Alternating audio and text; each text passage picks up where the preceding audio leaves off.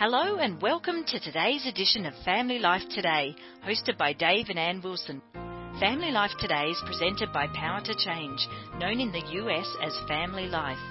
We hope the program will encourage you in your most important relationships. So many people tell me that friendship, deep friendship is a girl thing.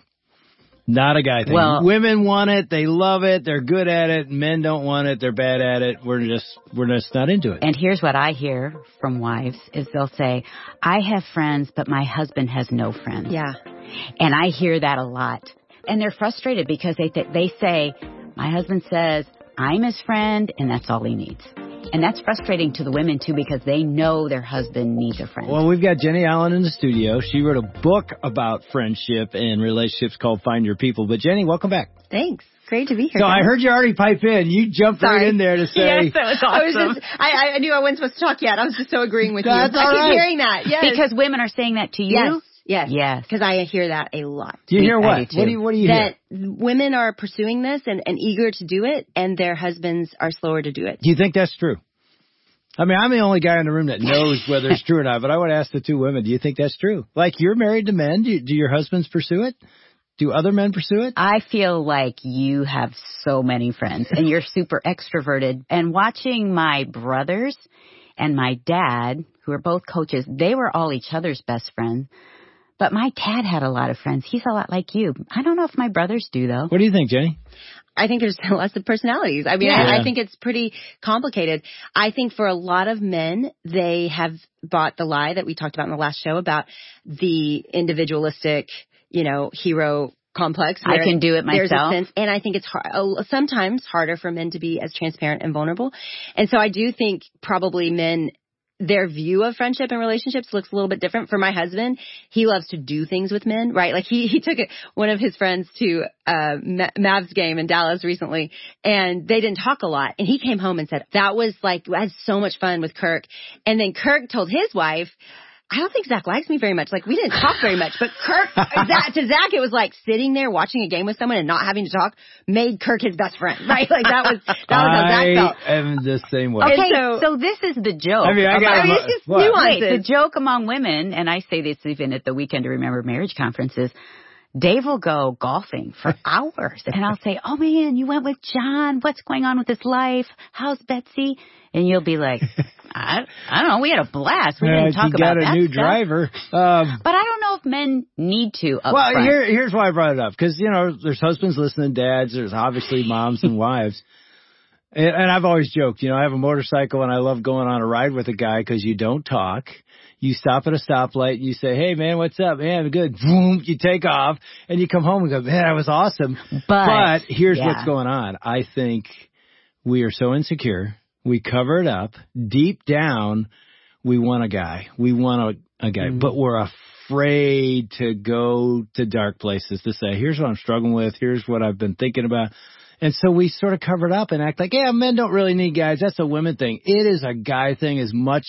I mean, obviously, I'm not a woman. I don't know how it works for you, but I know that we long for it. We're scared of it. Yeah. I'm not talking for every guy, but I think it is scary. One thing we talked about in the last show, too, is women feel that way, too. I think we've got some universal problems. Now, one thing I have seen in my sons and in my husband, because they're the ones I'm closest to, is they tend to move towards shame in a different way than women do. Let's talk. What do you mean by that? So when they feel ashamed, they close up, right? When women feel ashamed, they have a feeling and they notice it and they want to talk about it. Now, I am saying things really drastically. The reality is I actually bond very well with women when I'm running beside them, like when we're doing things beside each other. Too. So, what we're saying is this is partly the way we have been raised and our differences in our gender, but it's also partly our personality, and that there's always going to be, there's not 100%, accuracy to all of this. But in general, what I've seen is that women like to talk more about what's really going on and what they feel. And men, it's a little more awkward to get there. But I think that's changing. And what I'm seeing in the generation coming is they're actually pretty good at authenticity. they'll do that part pretty quickly. They're not prone to a whole chapter in the book, which is accountability. And so I think that's part of the magic of the local church and the magic of a small group is that's a forum where you actually have some structure to talk about deeper things, right?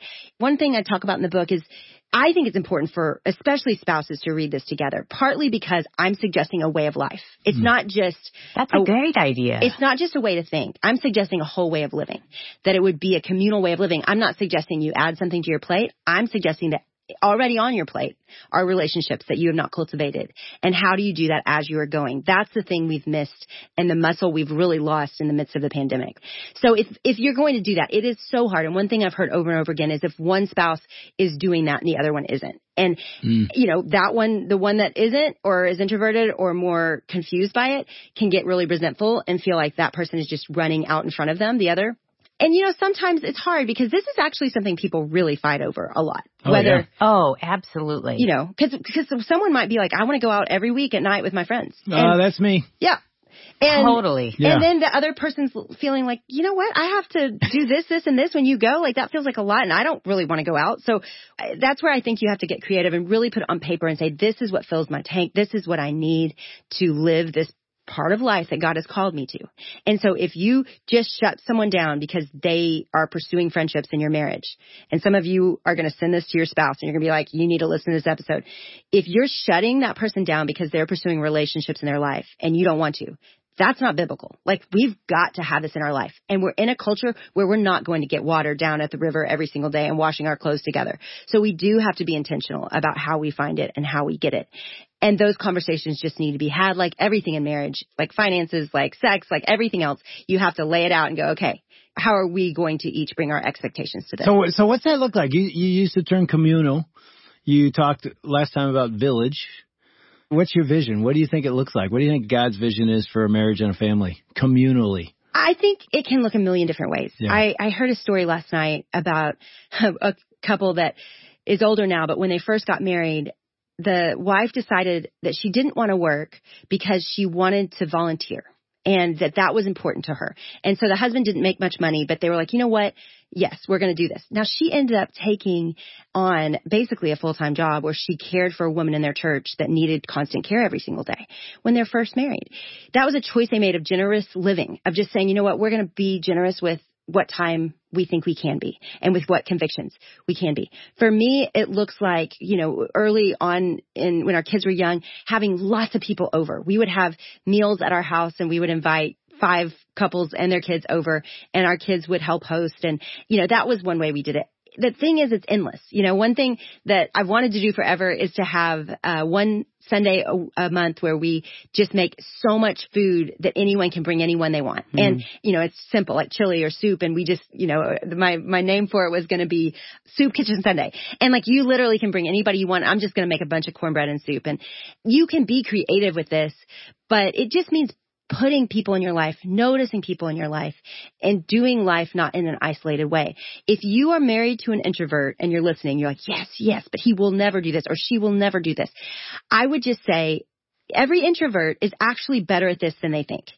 Introverts are actually very intentional and deep. They don't want to be at a party, but they are great over a meal with another couple. Or one-on-one. Right, or one-on-one. And so find what works for you. It doesn't have to be a big party. It could be, you know, for us, one season in our life, we just basically said, we're going to get a sitter every night on this night. And once a month, we'll go by ourselves. And every other time, we're going to bring a couple with us and meet a couple for dinner. But we had that sitter. And then we had a list. We made a list of all the names of people we would like to spend time with over the next few months. And we would just text people from that list and say, hey, but it didn't take a lot of thought because we already had the sitter and we already had a plan. So my thing is just make a plan. And you can do that as a couple together. You can sit down, lay out, this is how we want to live. These are the priorities we want to have, but it can look endless ways. I just think we don't have those conversations very often because the demands of life and kids and jobs and stress. But if I sat down with you, Dave, if you as a listener sit down with your husband, just say, let's just talk about friendship. What would you like that area of your life to look like?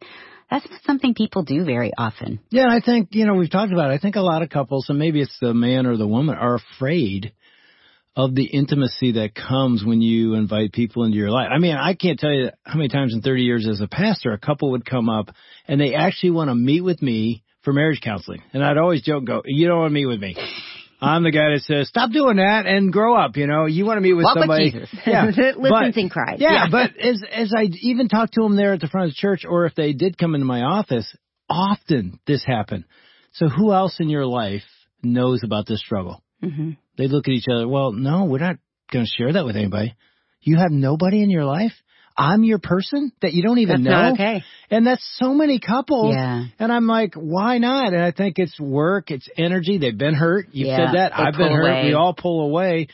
And yet I think your whole book is about you got to find your people. It's going to be hard work, but you got to do it or you're going to die. Well, one of the gifts of village life that I researched and saw constantly was nobody could hide from each other, right? Like everybody was stuck together. You see generations of people, they never moved. The windows are open. You can hear them fighting. Yes. And it's in my interviews, it was so fun because I mean, the stories people would tell about their childhoods, growing up in India, growing up in the slums of Nairobi and Africa and all the places that they grew up that I interviewed people. And, you know, one was in Mexico and just precious. And one of the things that was consistent across all those countries was, and this was in our lifetime, right? This wasn't decades or generations ago. This was in our lifetime. Everyone had abuelas that knew their name, that knew their family, you know, and I know abuela is a grandmother, but if you've ever seen In the Heights, the idea in much of Latin culture is that there's an abuela that's kind of mothering that whole street, right? Like they're everybody's abuela. And I kept hearing stories like that. You know, we were in the slums of Nairobi and this is Jay from Kenya. My grandmother, we didn't have anything. We lived in the slums, but she would put on a pot of whatever we could afford. And if kids came in, she fed them and they called her grandmother. Like this was how the culture has been. And so I think what we've done is we've lost all that for the sake of convenience. Because of wealth, we've been allowed convenience. And therefore, we have to choose. And I say wealth, I just mean we're not in slums, right? We're not in a village with no doors and huts where we're washing our clothes together, right? So probably everybody listening to this to some degree fits in that category. We have what we need to survive the day. And therefore, we don't borrow anything from our neighbors. We don't need anything from anyone else. We Amazon what we need and it's there within 2 hours or 12. And so it's just changed the way we depend on people. At the same time, we're also lonely and anxious and depressed and sad. So there's something really broken. It's not working. And we do need each other. And so my suggestion is to admit that need. And as believers, it's the greatest context for this, right? Because we actually can admit that need because of Romans 8:1. There is therefore now no condemnation for those who are in Christ Jesus. I say that line is the most important line you learn in community. Because if it's a safe place, if you say your sin, if you say what you're struggling with, it has to be met with no condemnation or everybody's going to recoil. Everybody's being brave and saying, I'm going to say this thing. But then when you feel like nobody else feels that way, you recoil. And so we've got to be people that are aware of our own sin and not afraid of others' sin. And it changes everything. So what do you do? And you've mentioned it when you're hurt. You've gone there, you've tried with a group of people or maybe even in your marriage or maybe another couple. And I think we've all felt it. I know I've felt it. And you said you felt it. You wrote about it. I read several stories in there where you were hurt. And usually we pull back because community didn't work. You know, it was hard. Didn't you have a friend that told you that you don't ever need anything? Yes. A lot of the stories I tell in the book are failures on my part. And I haven't been good at this. And I hope that gives people confidence that you can grow in this, that you don't have to stay where you are today. What do you think they meant by that, though, when they said you don't need anything? You know, I think it's that I was a pastor's wife and I was so hurt by people that would use those things against me, that would not keep those secrets, or they would, in the right moment, gossip about it for the right purpose. And I just felt so wounded and I had recoiled. And so I went into the next decade of my life very guarded, and it was very hard for me to be vulnerable. And I think that came from previous hurt, but I also think it just came from, it was exhausting. And my personality somewhat looks at the glass and it's always half full, and let's focus on that. And I don't want to share. Just keep going. Just keep going. And I don't want to be a burden. I don't want to suck the oxygen out of the room. I don't want to make it all about me. I don't want to complain.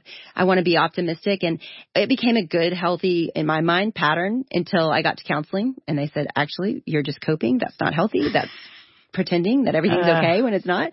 You're not grieving. You're not mourning. You're not feeling angry if you should. And I had to do work even personally in my life with counseling to get to a place where I could even name what I was struggling with, because there was such a guard up even against my own self, right? Like I was protecting myself from myself.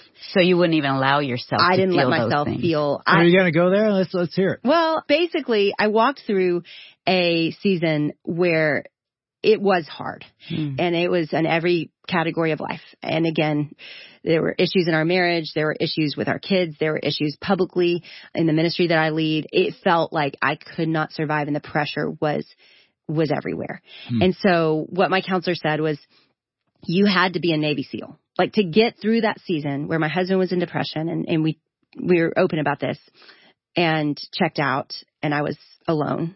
Raising with a brand new son from Rwanda, adopted, with a ministry that was skyrocketing publicly and costing me more than I ever meant for it to cost. And yet I felt called to it, and my husband and my community felt like I was called to it. So it was 3 years where I had to be a Navy SEAL. I was holding my family together. I was holding this ministry together. I was holding everything together. And that's just 3 of the multiple other big things I could name. I look at that season of my life. Was I wrong? Could I have crumbled? Could I have grieved or mourned? And the counselor was like, no. Right. Some seasons, you just have to get through it. You have to just survive it. And I think that was a turning point for me where I started to go, okay, I can grieve some things now. I can start to admit that I'm not a superhero, and I'm scared, and I feel alone. You know, I can start to say those things that I didn't feel like I could say. Did you do that with people? I'll tell you one of the most life-changing things that I've done that has helped me more than anything is I've been part of a little cohort of people that are practicing this way of life. I think being in a small group, this is a different group that we meet once a month on Zoom, where that is the agenda of the day, that we say the thing that is hard, has helped me say it in other places. Does that make sense? Yeah. And I think that's sometimes why a counselor can help you with self-awareness. And I think what that group did and what counseling did was taught me, 1, why it was harmful to keep living in that way. And then 2, how to do it. I had to practice, and it was awkward. Give us an example of what that looked like. So our first gathering was, we went to a retreat center. So many of us knew each other, but not everyone. And so it was 7 of us. We spent 2 days together kind of sharing life, and I highly recommend, if you want to start a small group, get away together for 2 days if you can, because something about getting away and out of normal life helps you to connect in that way. And the first question was, tell your life story in 20 minutes. So I took everybody into the pressure that I felt at work. Well, that is a very, very vulnerable thing to share for a lot of reasons for me. 1, everybody sees my work. I am online. Lots of people follow me. Like, my work is very public.